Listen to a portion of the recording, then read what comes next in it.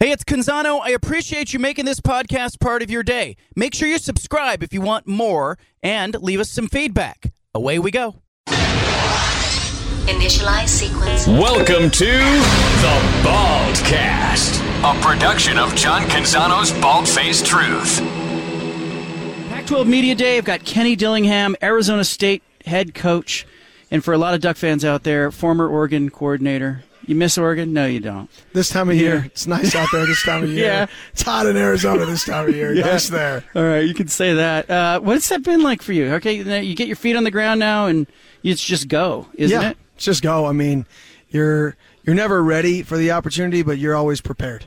You know, so I was prepared for everything that came my way, but it's impossible to be, quote-unquote, ready. You had I don't know, are you the youngest head coach in Power 5? To be honest, I don't know. You probably are. Nobody's told you are. But let me ask you this. You had Mike Norvell, you had Dan Lanning. Those were young guys. And I think both were the youngest at the time. Did you learn anything watching those two guys in fairly early parts of their head coaching career? 100%. I mean, when I look at Mike Norvell, that's essentially my mentor in this profession. And when he took over Memphis at the time, when I went with him, I got to see him not change but adapt to his new role, not as an offensive coordinator but as the leader, and how he took his time to try to build and establish the culture that he wanted that was different than ones that were of the past that I'd been a part of with him. So there's too long of a list to talk about how many things I learned from Coach Norvell, but it's most of what we do. Bo Nix, I've heard you talk fondly about him and the time you spent with him. Were you surprised he came back another year?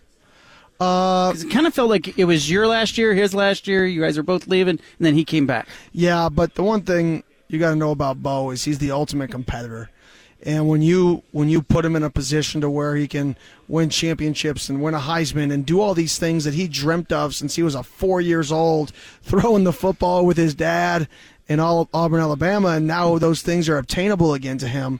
You know, people thought for a period of time in his career that those weren't obtainable. And for those things to be obtainable to him again, that's special, that's unique, and I couldn't be happier for him. This off-season, did you get away with family?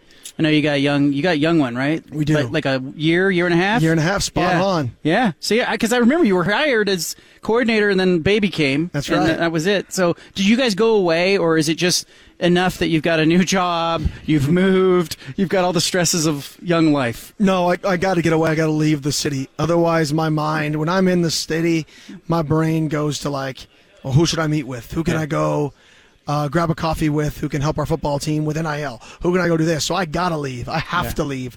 So we went to Carlsbad. We went over to Disney with the little one. So we got away, got in some cool air for a little bit. What's your ride at Disney? Well, the little one likes It's a Small World. So right now, I'm the best It's a Small World rider. How many times you go on that ride? Like 4 times. Yeah, and it feels like it gets like a bigger world and bigger world every single ride. We took our 2 youngest daughters, they were maybe at the time they were like 5 and 7. We took them to Florida to Disney World. Yeah, and all they wanted to do was It's a Small World and the teacups. And I was like, we just spent $1,200 riding the teacups. So get used to it, settle in. It'll be a little while before you get a good ride.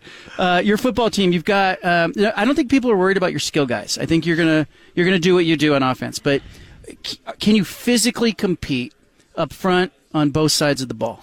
Yeah, I mean, I think we brought in a lot of guys, especially up front at defensive end, defensive tackle, offensive line. I think there's a combined 10 new guys roughly at those positions. Most of those interior D linemen were brought in post spring ball.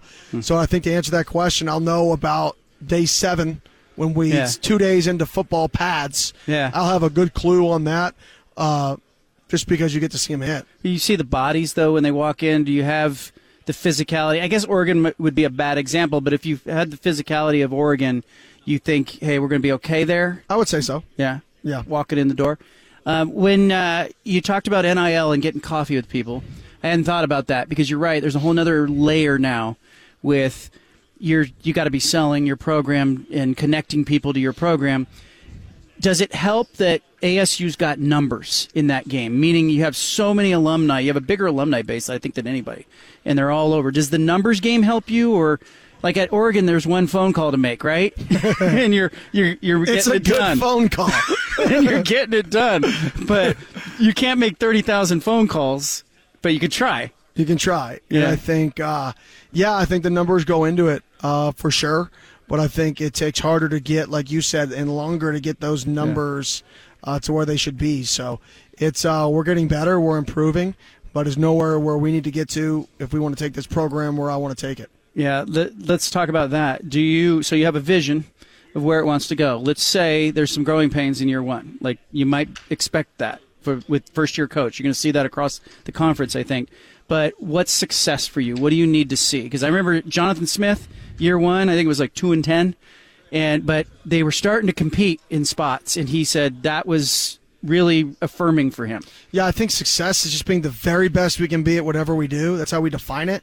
But I think if there's something that, a fan could measure of, okay, coach is going to be happy with it, is fight and passion. Like, you watch our team play, and it doesn't matter the score. It doesn't matter what's happening. You can see guys care. Yeah. You can see guys have a passion for being on the field and have pride in what they do. Love that. And I think, too, do you think it's easier with the portal to get competitive sooner? Yes and no, because the portal can help you get a better player, but not every player can come in and fit in a culture, and sometimes it can actually work in a backwards effect. So you've got to be able to manage the portal within your culture, and once you build a good enough culture, I think it's easier to bring in those elite players. Yeah. I mean, but I think that's the same for most NFL teams. Once they establish a culture and consistency, it's easier to bring in, those other guys to the program. Yeah, because I think if we talked about culture right now, if we look back, we go, okay, Utah has really good culture. Oregon State's got some culture. You'd see it, but it's continuity. The coaching staffs don't turn over, and they lose fewer players in the portal. But you still have to use that portal because everybody else is doing it, and you know better than anybody. You got to get in there and get players. All right, last question. Quarterbacks. You're a quarterback guy.